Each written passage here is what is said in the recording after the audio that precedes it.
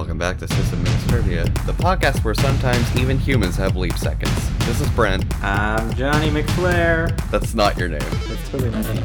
That is absolutely not your name. Have you ever seen me flare my nostrils? Well, that's true. Okay, so now we're talking. That's why they call me that. And I don't really know who they is, but I'm calling me that right now. Who they is? Yeah, I don't know who they is. Oh my gosh. Well, up tonight, I've got some results of a quick little, not poll, but I guess just ask for feedback on Twitter. Just gonna blow through that. I've got a fun little fact about Windows, which I'm sure everybody's heard about by the time this will actually publish. But, you know, it still remains stupid enough to warrant recording in the annals of our archive. The annals of our archive? The annals. A-N-N-A-L-S. That Halls. kind of still looks like annals. On paper. The halls of our archive. Is that better? Yes. Okay. Oh my gosh. That'd be a long night. Yeah, I'm super wound up if you haven't caught on yet. Oh, I can tell. And we will also be talking about routing and firewalling on a full x86 hardware box. So basically replacing your home router, including Wi-Fi. I'm going to give just a really brief introduction about IPv6, and we'll also be discussing some VPNs. So we've got a nice little network theme going on for this episode. So first up, I asked on Twitter if you could give one piece of advice to system administrators, system engineers, network administrators, or network engineers, what would it be? And I targeted this mostly towards the InfoSec crowd I know on there. And I will put in the show notes the attribution, so you can check out their own Twitter and follow them, which I highly recommend because you'll learn all sorts of really cool, interesting stuff. The first one was learn to triage problems well and learn it from people who do it day in, day out. Presumably, you would be the one triaging yourself, but it's still important to learn how to do that well, so I can definitely get behind that. Someone said nail down the fundamentals, which I'm guessing are some of the stuff we're even talking about tonight, routing, firewalling, IP addressing, IP protocols, stuff like that. Someone said RTFM, of course. For those who aren't aware, RTFM is old acronym that expands to read the fucking manual. It's friendly manual. No, it's fucking manual. That's how it was started. That's what I maintain it is. But yeah, some people say read the friendly manual because they might be in an NSFW context, which is not safe for work. Another one says, never accept 24/7, 365 on-call duty. Rotate monthly with someone under Director of Operations. And they follow up with a couple others. Make sure you take your vacation days throughout the year, so on and so forth. This one, I didn't know quite what they meant, because I'm not sure if English is their first language, which is okay, which is totally fine. I still appreciate but from what I understood, it's referring to you should share the workload with someone that is your peer. So I'm not sure why they felt the need to specify under Director of Operations, but that's okay. Another one said vodka gives less of a hangover than whiskey. I wouldn't know. I've never actually had a single hangover, I don't think. Not even that time we couldn't record because you drank too much? That wasn't a hangover. That was just me being sick. There's a difference. That was like right after I was drinking. That doesn't mean you didn't have a hangover the next day. Well, I didn't, though. Well, I felt great the next day. Oh yeah, great.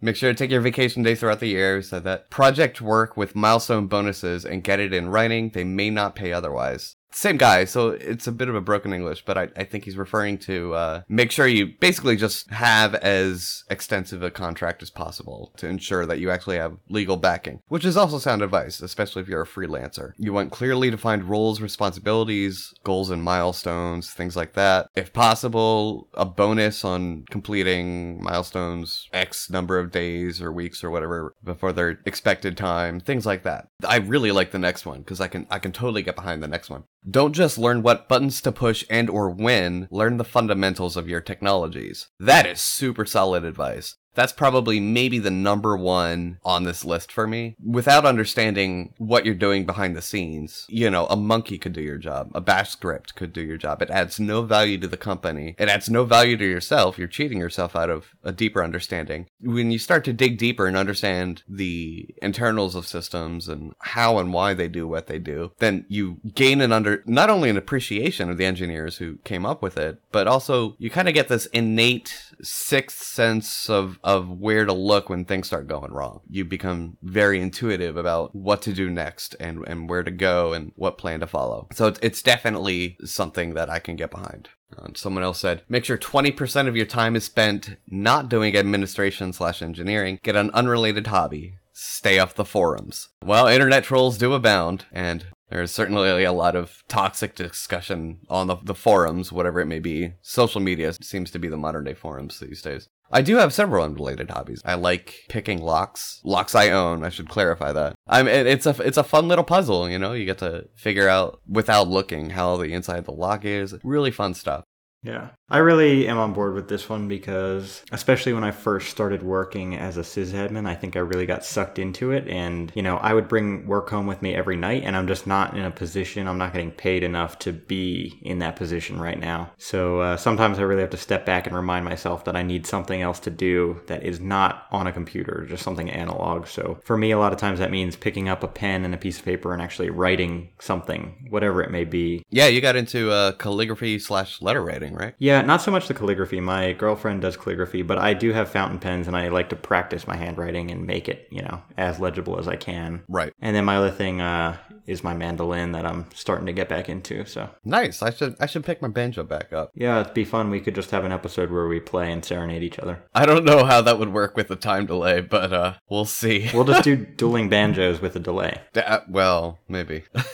That would just defeat all dramatic purpose of that piece. But yeah, so pretty good advice too. I mean, a lot of my hobbies are related to what I do during the day, but it's projects that I want to do and learn how to do, but don't get a chance to actually do as part of my normal day-to-day duties. So that way, when something comes up where I do need to lean on those skills, I already have them. Super awesome. And I just generally have a huge passion for that kind of stuff. So I like the next one because it's intentional broken English. I know the person who tweeted it, and you know, she's a native English speaker and all that, but it needs to be said in a Russian accent. So Russians, I apologize if this offends. Now the pressure's on. I don't think I can do a Russian accent. Learn to know when to listen and when to be aggressive like bear. How was that? Oh man, that was pretty funny actually. Was that pretty bad? Oh man, no, I liked it.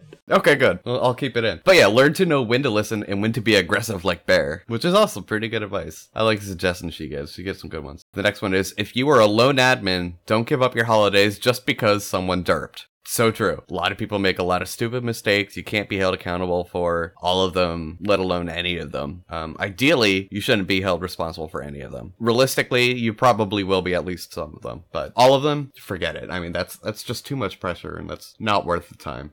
Similar to an earlier one, someone said, find a third-party IT support provider and get the business to buy rolling hours just in case. I have always been with 24/7, 365 companies, so this hasn't really been an issue. And we do have like night staff and stuff, or there have been cases where I was the night staff. Tectonic days.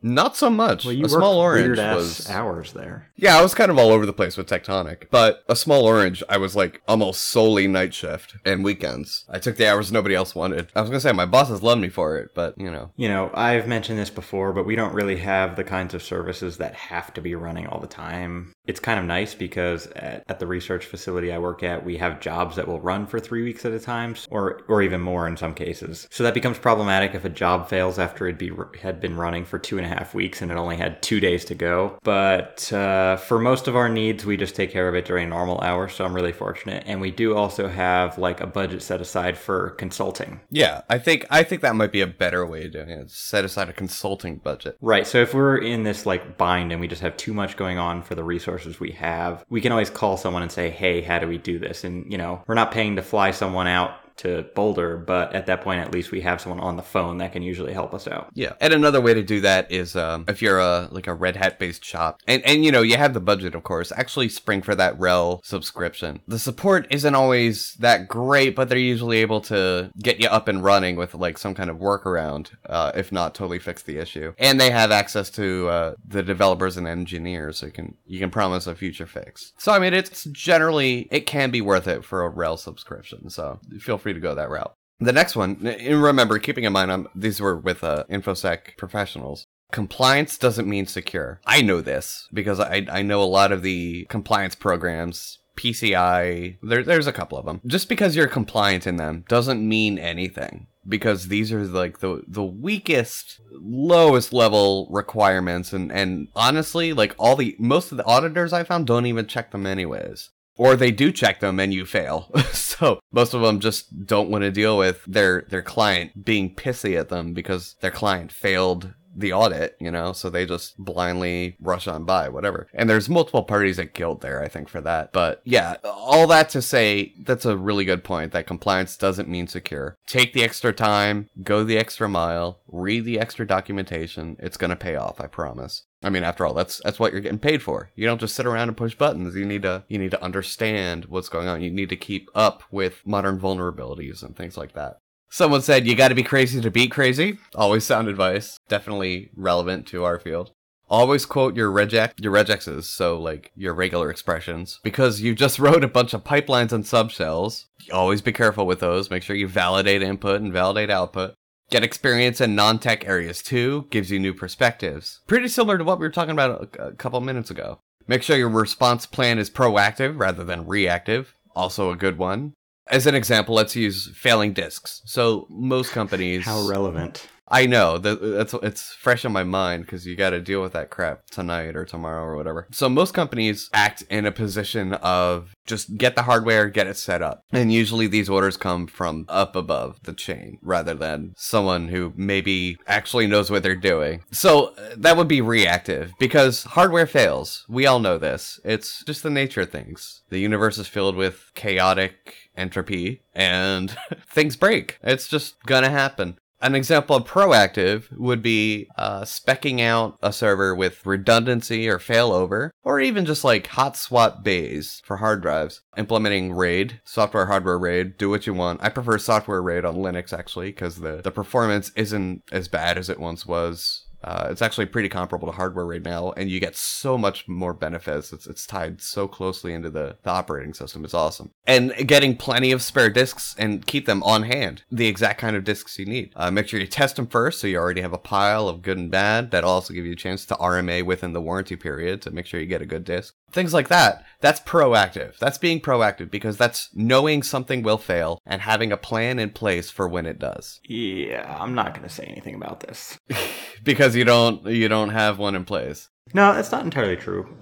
We do a pretty good job checking things like IO stat on a regular basis. If our drives were all smart enabled and our RAID controller could relay smart data to us, we would probably utilize that. We've got plenty of drives on hand. All of our drives actually have a 3-year warranty, so the whole like testing them and RMA period thing's not usually an issue. That's still a good idea either way. So you can at least have a pile of known good drives. Yeah, I don't know. We don't go that far. We order usually about 10 at a time at a pretty regular interval because we found that if you order more than that at a time, you end up getting them all from a same batch, and at that point, if you have a bad batch, you end up with like half of them being bad. Yeah, but I mean, what's the difference between RMAing one drive and 10? Dude, have you ever sent a drive back to Seagate because you have to send them all in an individual box with their own labels? I have, but you can still, from what I remember, you used to be able to individually box them, but still ship them as one unit. I don't know, the instructions pretty clearly say otherwise. I've never tried it the other way.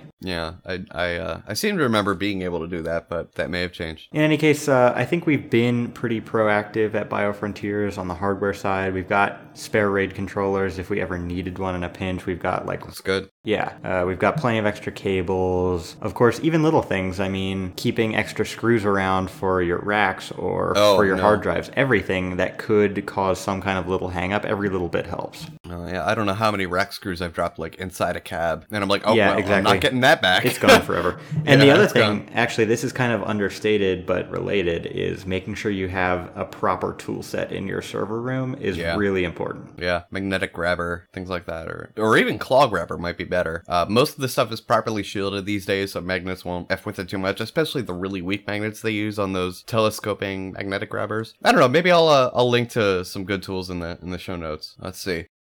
We can't do our job without you guys and without your cooperation. We aren't the enemy. That's another great one. I've talked about this before. I know I have. Probably episode 3 or 4. InfoSec contractors, or even in-house InfoSec, whatever. They're not the bad guys. Just because they're the deliverer of bad news doesn't mean they're not there to help you. You know, you can't fix what you don't know isn't broken, and their job is to tell you what's broken. They're doing their job. That's why they're there. So I'm all about that. And they do get a lot of flack from managerial types, CEOs, and down the chain too. Sysadmins given a lot of flack because, they take it personally. Like, well, my server would never be vulnerable. I'm like, you know what? If someone would offer me a free vuln scan, I'd be like, I'll take it. Yeah, I'd love it. Tell me what you find. I would love to know. Yeah, we've talked about this plenty. I think that's always the best route to take. If anyone offers you any kind of help in that regard, if someone alerts you to an issue, we talked about this before, like if somebody tells you, hey, this is broken, don't take that the wrong way. Don't get defensive about it. Just appreciate that someone's giving you that input. Yeah.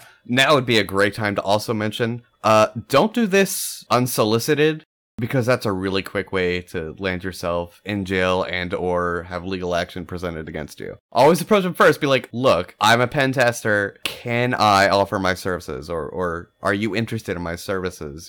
Would you like to arrange something like that? Don't just scan them and be like, oh, hey, we've never talked before, but I've found a list of these vulnerabilities, because that's how first of all, that's illegal because there's no prior consent given. And second of all, that's just plain rude. Like, that's super rude. Don't bother me with that crap. Someone once sent at one of my places basically something like that, where they're like, I am working on this 0 day that you're vulnerable to. I'm like, oh yeah, what is that? I mean, I didn't respond to him yet, but they're like, he came up with this stupid name for it, and he's like, it's when you have a DNS record pointed to 127.0.0.1, and I'm like, oh, I'd love to see where this goes. He says, it can lead to cross-site scripting attacks, and I'm like, all right, first of all, we have nothing in our web code pointing to that record. So, like, buzz off. Second of all, buzz off. This is, we didn't ask for this. We know that record's there. We put it there. Leave us alone, man. So we ended up reporting him to his ISP, as we should have done, because that shit just don't fly, son. All right, last one. I hear you cracking open like a beer or something. Yeah, I just had to grab a beer. I finished my gin and tonic. What beer are you drinking? Same as 2 episodes ago, or last episode, Denver Beer Company's Graham Cracker Porter. No, that sounds good. It's kind of like campfire-y tasting. All right, last one. Learn how easy antivirus is to bypass, how weak passwords are, common social engineering attacks. Try to understand the concept of credential theft and view rights from an attacker's perspective. For example, if I can control your box, I may as well have all of your privileges. Going to HackerCons is a great example of this. It's also a lot of fun. Yeah. I mean, there's a lot of drinking too, so I hope you can hold your liquor. But yeah, HackerCons are great. You learn all sorts of crazy, interesting stuff. You get to stay modern with the attack world, so you learn how to best prevent it, and you get to enter in the minds of these people who do this. Either InfoSec, pen testers, people like that, or people who maybe legitimately are criminals. Like, it's a little bit of mix of everyone there. They may not readily admit it to you, because there's also some feds go to these things, so usually it's talent scouts more than anything. Yeah, you actually missed one too. What's that? You missed one of the tweets. The redacted one? No. There was one that was redacted. What did I miss? Buy one of those purses that explodes into nunchucks. Yeah, that was at the top of my screen. I missed that. Yeah, I don't know what kind of purse he's talking about, and I feel like I need to Google for that, but that was one of them. Buy one of those purses that explodes into nunchucks. Wow. I need to move on from that. Yeah, we're 25 minutes in, and all we've done is talked about tweets. That's all right. The next step's going to go fast. So the next is Windows. Real quick, I don't want to spend a whole lot of time about this. I just want to point out how stupid it is. Windows 10 will share your Wi-Fi key with your friend's friends. They're turning WPA, WPA2, whatever. They're turning credentials. Keep in mind, these are basically passwords or passphrases. They're keys. They're turning that into social media. You will share, and this is like by default. This is turned on by default. You share these things with your friends automatically over Facebook and crap like that. And it's the stupidest thing I've ever heard. So basically my understanding is if you and I were both running a device that was running what they're calling Wi-Fi Sense, if I was connected to my network and you came, you and I, if we were both on Wi-Fi Sense, you could connect not through me, but I could somehow pass those credentials to you, not in plain text, and you would never see the password supposedly. But you would be able to then connect to the same hotspot or Wi-Fi network that I was connected to. Yeah, everybody All of your contacts. Yeah, and all so of your friends the would thing receive is it. it says that the password must be stored centrally by Microsoft, and that right there is enough for me to say, fuck it, I'm not doing it. Yeah. And there's a way you can opt out by renaming your ESSID, which is, I'm not doing that. Well, Fuck not you. only that, you can just turn it off. Turn what off? Wi-Fi sense. That depends on the clients. What do you mean? That has to be done client side. Yeah, but I'm talking saying, about like... I'm talking about there's nothing I can do on my AP other than rename the ESSID, which I'm not doing. Correct. To prevent that. Yeah, I understand what you're saying, and that's true. You can't say, like, disable sense on my network. Yeah, I mean, it's stupid. And additionally... The only thing is, if that traffic coming from that client somehow was, like, identified or tagged in such a way that you could filter it, but I imagine that's not going to be the case. No, that wouldn't... I'd have to do deep packet inspection for that, and I'd have to look for it sending the packet, so I could intercept it, but you know what? That's too much work, and the onus is not on me to do that. That's Microsoft's fuck-up. That's Microsoft's intentional fuck-up. So, like, why am I being punished for Microsoft's security unconsciousness? Well, on my Windows 7 box that I use for gaming, I've gotten the invite to Windows 10 several times now, and I'm just at this place where Microsoft obviously isn't producing a good product like they once had. So for me, I opted out. I'm going to wait to see what everyone else says because I'm not worried about being a first adopter, you know? That's stupid. I do want to run tests on this. I want to see what happens if you use something like EAP TLS or something, like some certificate-based wireless authentication scheme, because that I have a theory won't pass through, or it could. I mean, it's possible. I just don't know. I guess if to be fair, if you use certificates, you could get around this. Well, sort of, in the sense that I could just revoke a cert like after it's used. Sure, but you also, if someone doesn't have a cert, they still can't use your network, so they'd be connected, and the password might be valid,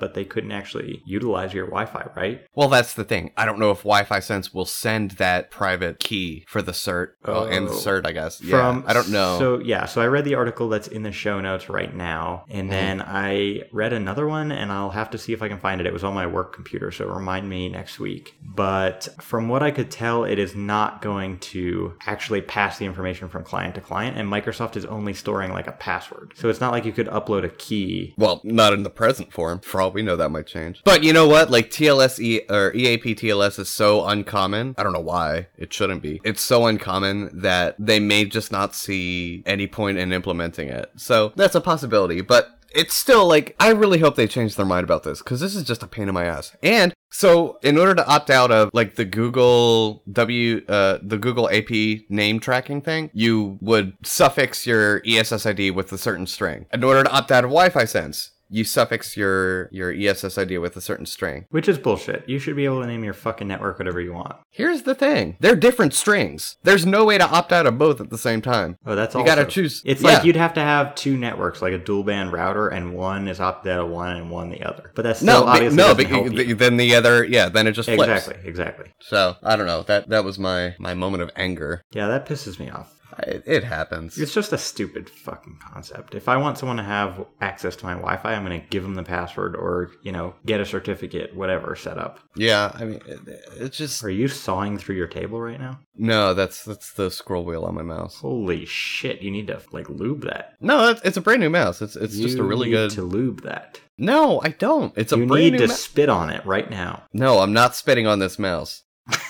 You need to shut up. I'm gonna move on. Yeah, whether you're ready to come with me or not. Yeah, no, I'm over it. I don't want to talk about it anymore. So let's talk about routing and firewalling. So first off, I'm going to talk about routing. So Linux by itself has routing capabilities. You can take a fresh install of the most basic Linux. Let's go with... Just use CentOS. CentOS, yeah. So CentOS. Just throw CentOS on a box. Throw maybe 4 or 5 NICs in there. Really, you only need 2, preferably 3, but 4 or 5 and stuff makes it way easier. That's what I do for mine. Keep in mind, most people aren't Brent. Well, yeah. I have a normal router in my house, and I'm pretty happy. Well, with 5 NICs, it lets me it lets me manage all the switching on the box itself, rather than having to get a managed switch and do the routing there. Yeah, I understand. You know what I mean? Yeah, I understand. So I prefer that kind of centralized control. That's one box to back up, one, whatever. So you've got some really basic things you could do this. There's the basic routing, which is just the IP route to utilities.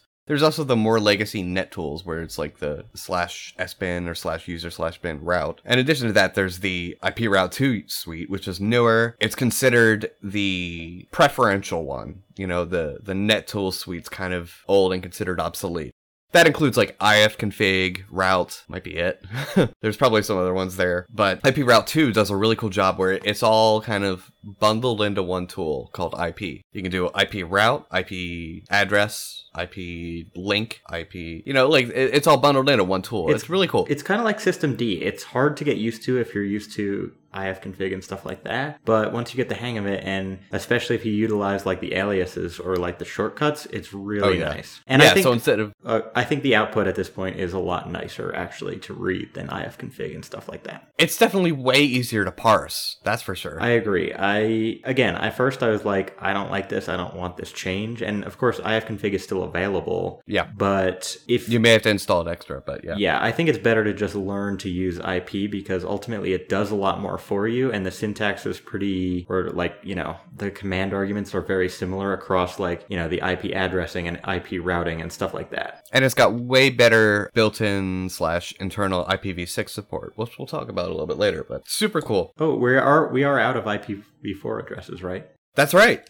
Just the other day, I think the last allocation was made. So now you ain't getting an IPv4 unless it's recycled from somewhere else. Which means that they are going to start to cost more. Oh yeah. Well, I mean, they have been costing more. Yeah, totally. I mean, it's been increasing pretty steadily, but yeah. So I mean, I guess we'll probably see some backing off on IP justification, which is a pain in the ass. But you know, the downside is like you never know the reputation of the IP you're gonna get. So whatever. Moving on from there though, is the IP Route 2 will let you set up dynamic routes, meaning like they're only active while the box is up. It's not actual dynamic routing, but they're dynamic routes. They're not static. They're not going to be there when the box reboots. Same with IP tables, sort of. IP tables, most systems have like a default IP table script that runs on boot. For CentOS, it's etsy sysconfig IP tables, but they're not going to have like you can't just add an IP tables rule while the box is running and then expect it to be there when you reboot. You have to actually add it to the static list. The same goes for routing. Now Shorewall, I love Shorewall because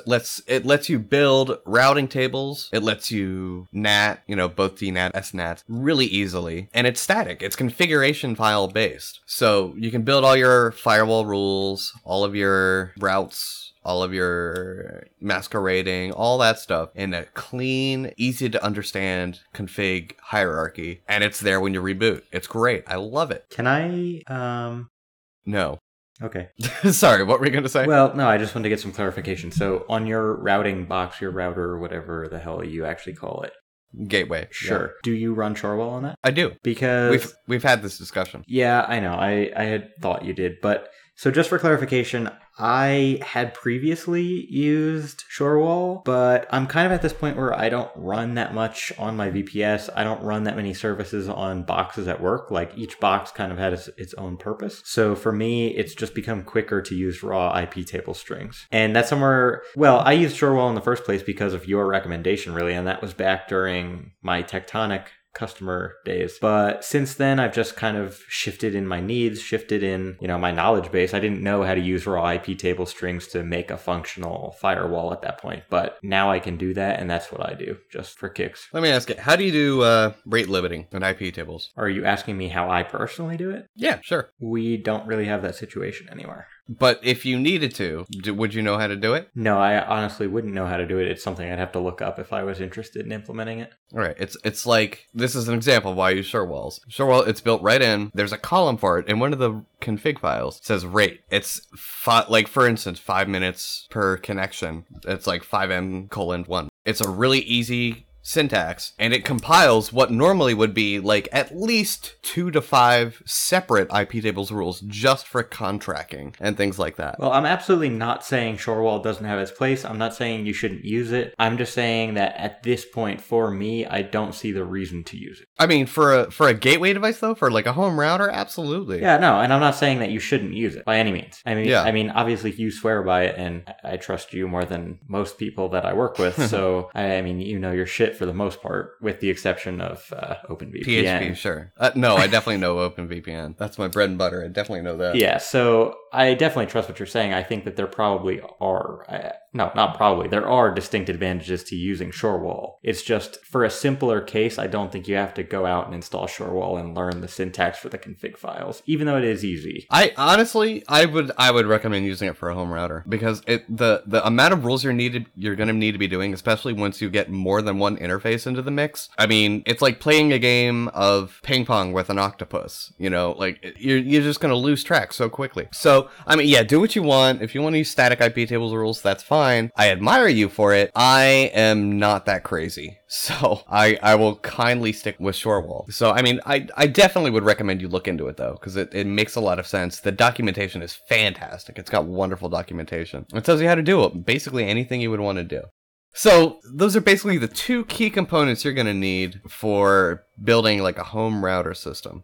The tricky part gets to be when, you need a third one, DHCP. You're probably going to want DHCP. So you hook your router box up to like a dumb switch, and then you can just throw DHCP off of that. You can hook it up to Ubiquiti hardware, like the Unify APs. Super great things. They look like little white discs, but they got great range. They run like a custom OpenWRT, so you can actually SSH into them. Really cool tools. They're super cheap too. Like, they're enterprise level feature sets and quality for consumer price. That's fantastic. So then you can run the controller for those, the software controller for those on the router box. Make sure it's firewalled off and VLANed off and stuff to the right network though. And there you go. There's wireless. You've got your dumb switch hooked up, so that's your Ethernet network. And then you've got your separate WAN interface. Really cool stuff. Real quick, and it's all pretty relatively cheap. I mean, you can do all this with like $200 to $500 depending on how deep you want to go. Now I know you're going to be like, but I can just get a router for $60.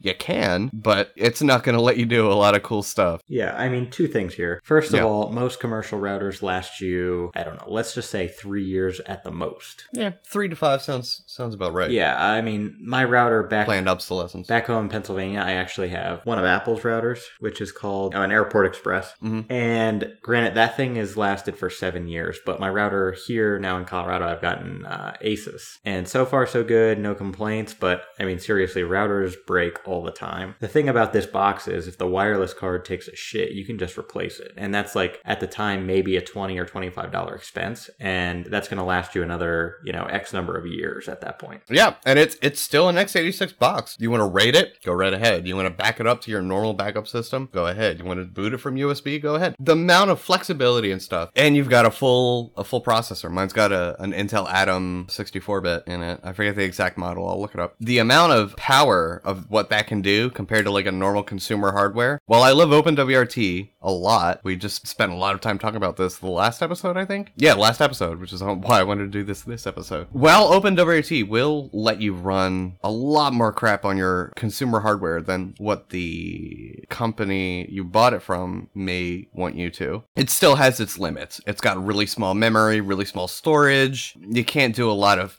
packet inspection and modification, things like that. It has its limits. And for some people, that's fine. For me, I like having more control over my network. Absolutely. And I think that's something you have to evaluate. If you're a college student and you're living in a dorm room or you're in your first apartment, it's probably not that practical to go out and spend $500 to make a router. But if you're, settling in, you bought your first house, you're in a house that's not your first house, whatever.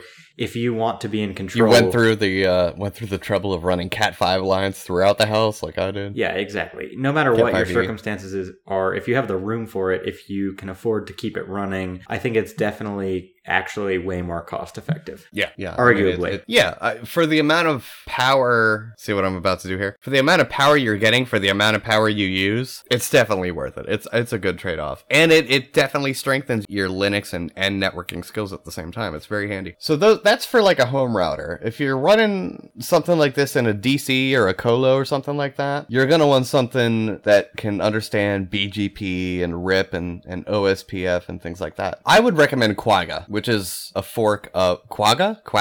I think it's Quagga. That's a lot of me. I'm pretty sure it's Quagga. It's a fork of Zebra, GNU Zebra, but that hasn't officially like dead at this point. The maintainer did a great job with it, but it's not really being updated anymore. Quagga takes everything that Zebra could do and expands upon it. It's got some really cool stuff. It handles all the internet routing protocols you would need. And this is what I meant by actual dynamic routing, like dynamic routing rather than dynamic routes. The internet uses dynamic routing, so you don't need to keep a routing table for every single address space that's allocated in one box, because that just would not make sense. That'd be, well, impossible. By the way, I'll put in the show notes, I just wanted to mention this, there was I think a RIP vulnerability announced. It might have been version 1, which is pretty obsolete at this point, but I think there was a vulnerability for it just recently announced. I'll see if I can dig that up and put it in. But most setups are using BGP. It's likely BGP is what you're going to be using. So Quagga will let you do that, and it's pretty easy to configure and set up too. Your typing sounds like a machine gun. You sound like a machine gun, you dick. Yeah.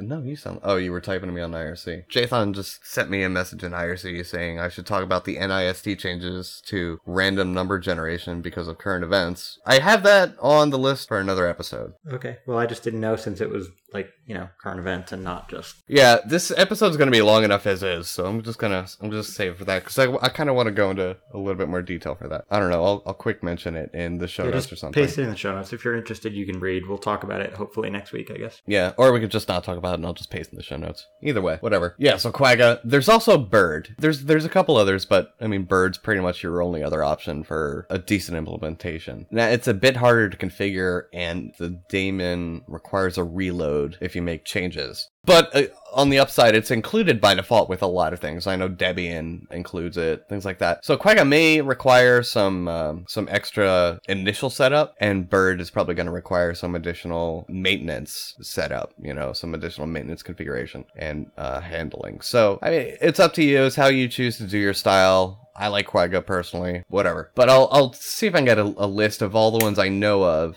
But again, most of them are obsolete or don't handle modern protocols or things like that. Like, long story short, just stick with Quagga if you need to put... And that's only if you need to do internet routing. If you're in a colo or a DC or something like that. That's colocation or data center. Most of the people listening probably aren't working with that. And if they are, they're probably already got their Cisco and Juniper boxes, which I hate both of them with a passion, but that's a topic for a different day. So that's internet routing. Talked about Chorwall. OpenVPN. I'm gonna talk about that later in VPNs. Ubiquity. So Ubiquity has software called Unify, and you basically take your wireless APs, your Ubiquity wireless APs, mount them on the wall, and you can either like daisy chain them through wireless. I don't do this because it's a horrible latency introduced. Kind of cuts the signal in half basically if you don't even know what you're doing. I just keep Ethernet backbones to them, all back to the central box, and then that box runs power over Ethernet, and it's switched into the router box, which runs Unify. So what the APs do is they contact through that PoE switch into the Unify software, and that's actually where you configure them, and then it pushes out the changes to the firmware on the actual APs. So it's kind of a bit of an unusual circumstance, but it's very powerful, super powerful. I definitely would recommend you look into getting some Ubiquity stuff. And there's also a huge list of books on this topic, specifically ones that are free via packet pushers. They're another podcast. If you're trying to get into network engineering, or if you're in the field and just want to stay on current events in that industry and things like that, go follow them. They're fantastic. Packet pushers are awesome. So they've got a list. It came out just on the 27th of April. A whole list of a bunch of different free books, but I do want to focus on their section on networking. TCP IP, basically. So they've got that there. I'll put a link up. They've got a couple great books on it for Windows too. There's one for Windows too. The Pink book, I'll link to it. It's not actually Pink in the most recent revision. That's another fantastic resource for this. It'll not only get you really intimate with like Linux and Unix system internals, but it also introduces a lot of the supported concepts. So like you learn a lot about routing, a lot about DNS, DHCP, addressing,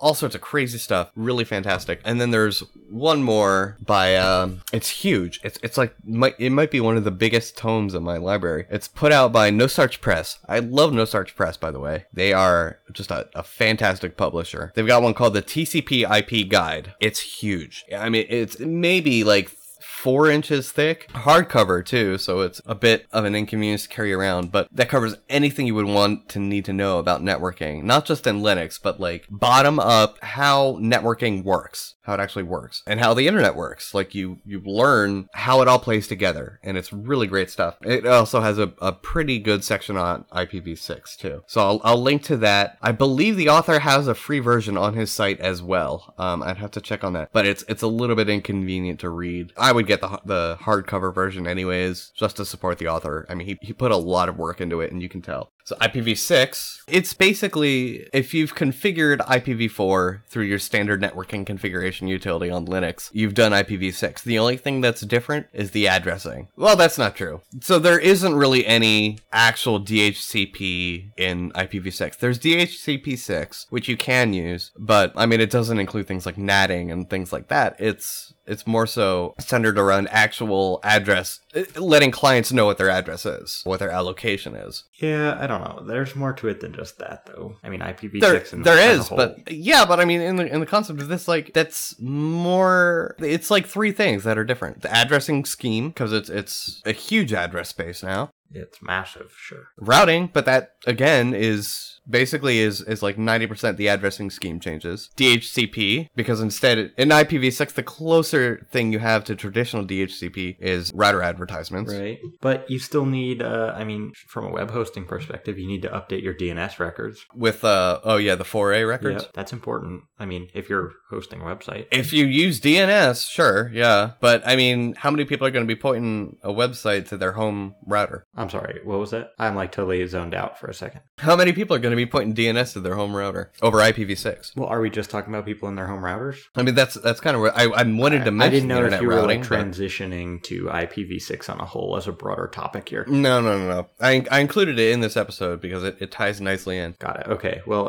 then apologies. I shouldn't have even brought it up. But I mean, seriously, I was just thinking that you were talking about IPv6 in general. Oh, no. I'm gonna dig way deeper in IPv6 in a later episode for sure. Okay. But, this is like just basic level stuff. Usually you're not going to be the one setting up that. Most of them are doing stateless or router advertisement. I know Comcast, I believe, is doing stateless. Pretty sure. I don't think they send router advertisements. I'd have to see. Pretty sure it's stateless, where basically you get assigned a block and that's it. You're free to do with that block whatever you want. So yeah, there is no natting per se in IPv6. You can kind of fudge it in to make it happen, but you don't need to. I've got some links so you can test to make sure your site is IPv6 capable. And guys, I apologize. This is going to be a long episode. We got one more topic to cover and we're almost there. The last topic might be a long one though. It might be. If you're fading at this point, take a break, grab a beer, come back. Yeah, there's a reason. There's a reason there's a pause button. Obviously, I just faded for about a second, so. You're weak. What happened to, like, all your energy? Well, I'm about 2 drinks in. We're talking about networking, which is like, admittedly, I know nothing about networking. So if I were going to go for any search right now, I think the first thing I would do is try to actually learn something about networking because I have no fucking idea how that shit works. That's kind of true, to be honest. No, it is. I'm not going to lie about it. I mean, most of what I do is hardware and software, and that's about it. But not networking hardware by any means. My title, on paper at least, is network engineer, so I would hope I know this shit. Yeah, I mean, for me, setting up an IP masquerade the other day was like, basically kind of like, I don't actually have a good analogy, but it sucked. It was, I may have been laughing into my hand for a little bit. It was amusing for sure. Damn, what is a gateway? Yeah, I got to explain to him all that good stuff. But now you know. So back to IPv6. I'm going to just post a link of all the sites you can use to test if your website or your local connection, which is really cool, is IPv6 capable and properly configured. So it'll tell you first if it's available and also if it's like, if everything's set up correctly. Very useful stuff. That'll come in handy for the next time I talk about IPv6. Don't know when that is. Probably, I want to say 2 episodes from now. So not this coming episode after this one, but the one after that one. So that'd be Season 0, Episode 12. No, 13. 13. Yeah, episode 13. Yeah, so keep an eye out for that. And then there's IPv6 tunnels. So if you have an ISP like I do that doesn't offer native IPv6 yet, you can set up an IPv6 tunnel through tunnelbroker.net. Again, I'll include a link. It's also a good place to learn more about IPv6. And they have like IPv6 certification, which you might want to look into, Jathan. I definitely will. I actually had an offer for my employer employer to pay for some certifications this summer, so I think I should take advantage of that and at least get 1 or 2 if I can before the end of the summer. Well, tonofbroker.net, it's run by Hurricane Electric. I'm pretty sure their cert exams and everything are free. Oh, that's awesome. Yeah, make sure it's just... you forward that my way. Of course, it'll be in the show notes at this point. But yeah, just check the show notes. I'll put it in there. But, there's better... If I were you, I would spend that money on Red Hat certification, because that'll cover networking and things like that, too. Fair. So, I'm done with IPv6 for now, but again, not burying it yet. We'll wait till I get my certification, and then we'll talk about it for real. I don't think you're ever going to do that, to be honest. So I'm just going to say season 0, episode 13. We'll talk about it. What an asshole. But honestly, dude, really, are you going to get your certification by then? I don't know. How long does it take? Well, you need to understand IPv6 first. I understand most things the first time I read about them. Well, you don't seem to read about them. You're pretty lazy. No shit. So I don't think that'll happen. But read about it, all right?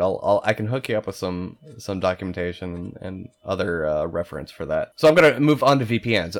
I have VPN endpoints gatewayed on my routing device, and what that means is I can be on like a Road Warrior client, be on my laptop out on the road, and VPN in through the VPN server, which is not running at home, and through that server I can connect to the router/gateway I have at my home, and then use that to route through it. So I can access my LAN. Really, it's a VLAN, because I keep a lot of that stuff, segregated and firewalled off. So if my VPN were happen to get compromised, they wouldn't have access to all the important crap. So I have that, segregated off, but I'm then able to get into my local network from a remote location without having to install a VPN client on each and every single local device. So that's pretty cool. That's in the OpenVPN documentation, maybe not to the degree. Ironically enough, you're actually going to find more documentation on that particular setup in the Shorewall documentation. That's why Shorewall's awesome. I fully support them. So OpenVPN supports a very wide range of encryption schemes. It supports tunneling or peer-to-peer, and there's some slight differences in how they handle packets and stuff, but their website does a pretty good job of explaining which one you would use in which case. They've got,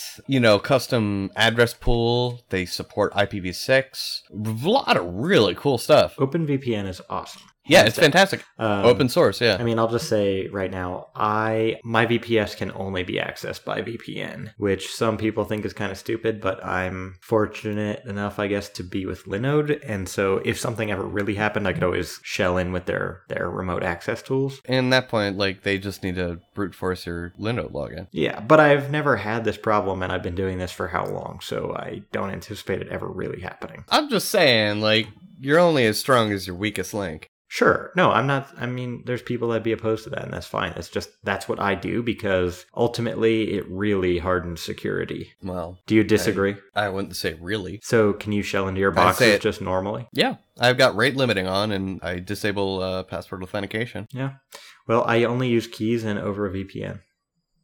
So at that point, you actually have 2 keys because you have a VPN key and then your secure shell key. Unless they have your Linode login, which, let's not forget, did happen. Yeah, no, you're right, it did. Yeah. It's not unheard of, but at that point, you can't really turn that off no matter what. Yeah, but then you're still relying on the security of your browser, and your browser is probably one of the weakest software in terms of security of your entire computer. I mean, yeah, but you're not really relying on your browser unless you have to resort to that. All it takes is once. Sure. But I mean, yeah, I get it. It adds security to the implementation, but I wouldn't call it inherently securing it, if that makes sense. Yeah, that's fair. Yeah. But that's, I mean, it is what it is. But yeah, I mean, I think either way, we both agree OpenVPN's fantastic. We both use it exclusively. I've never used another VPN service at this point. I have, and I go back to OpenVPN every time. And, it lets you do things like route traffic over it, so you can use it as an internet endpoint. Right, you can basically use it as a tunnel. Yeah, tunnel mode, yeah. It's very, very handy.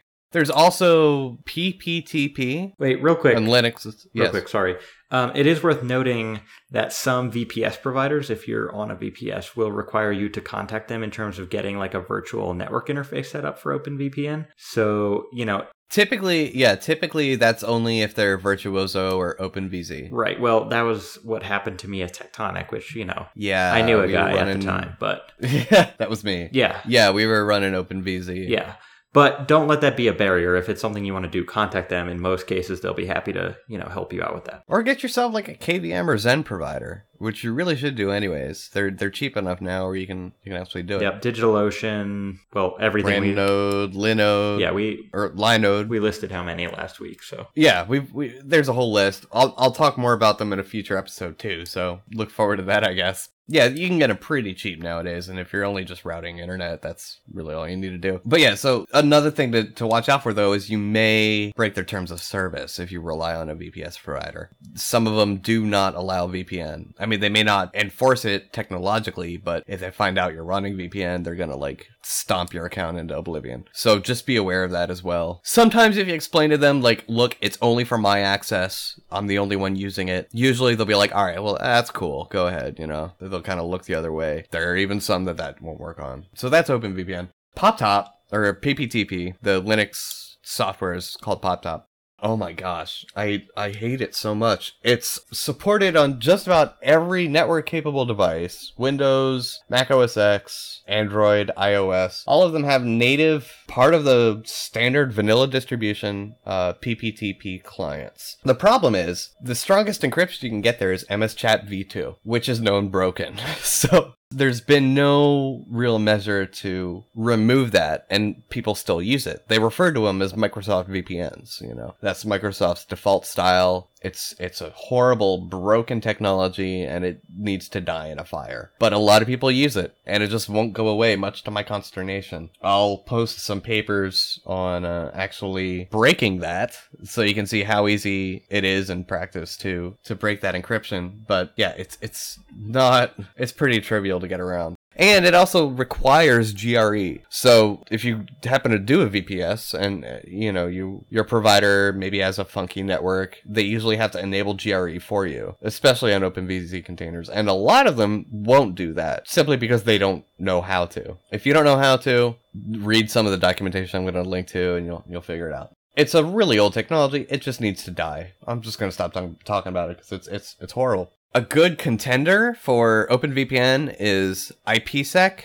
In Linux, this is implemented via the StrongSwan software. I think there might be a couple others. IPsec plus L2P, it's pretty strong, but it's still not going to be as strong as OpenVPN. Granted, it is supported a lot of other places, but it doesn't give you the flexibility that OpenVPN does, either in encryption or implementation. And it has some other gotchas as well. So it's not ideal for me. It's much more complicated to get going. It's a lot harder to fudge into making it work, but it's more widely supported than OpenVPN is, because, OpenVPN, you still need to install the client or server software no matter what. And at least it's not PPTP, at least it's not MSChat v2 at best. So, I don't know. It's a long one. Yeah, this is turning into a hell of a long episode. Oh, that was our last topic, but I mean, it's probably going to edit down to maybe 53 to 55 minutes, I'm going to guess. Yeah, probably. Yeah. You sound tired. You sound exhausted. I seriously had a day from hell and I'm just over it. I want to go to sleep, but... But you were so bouncy. I know. Well, I think it was just I was still... fueled by the adrenaline that kept me running between the two buildings. Oh, yeah. And then once I sat down in my chair in my kitchen and, it's nice and cool in here, I wasn't... Got yourself a beer. Yeah, I was just, down. Yeah, no, I hear you. I know how that goes. All right. Well, I'm going to close this out then. This is Brent. I'm Jonathan. And this has been System Minutes Trivia. See you around.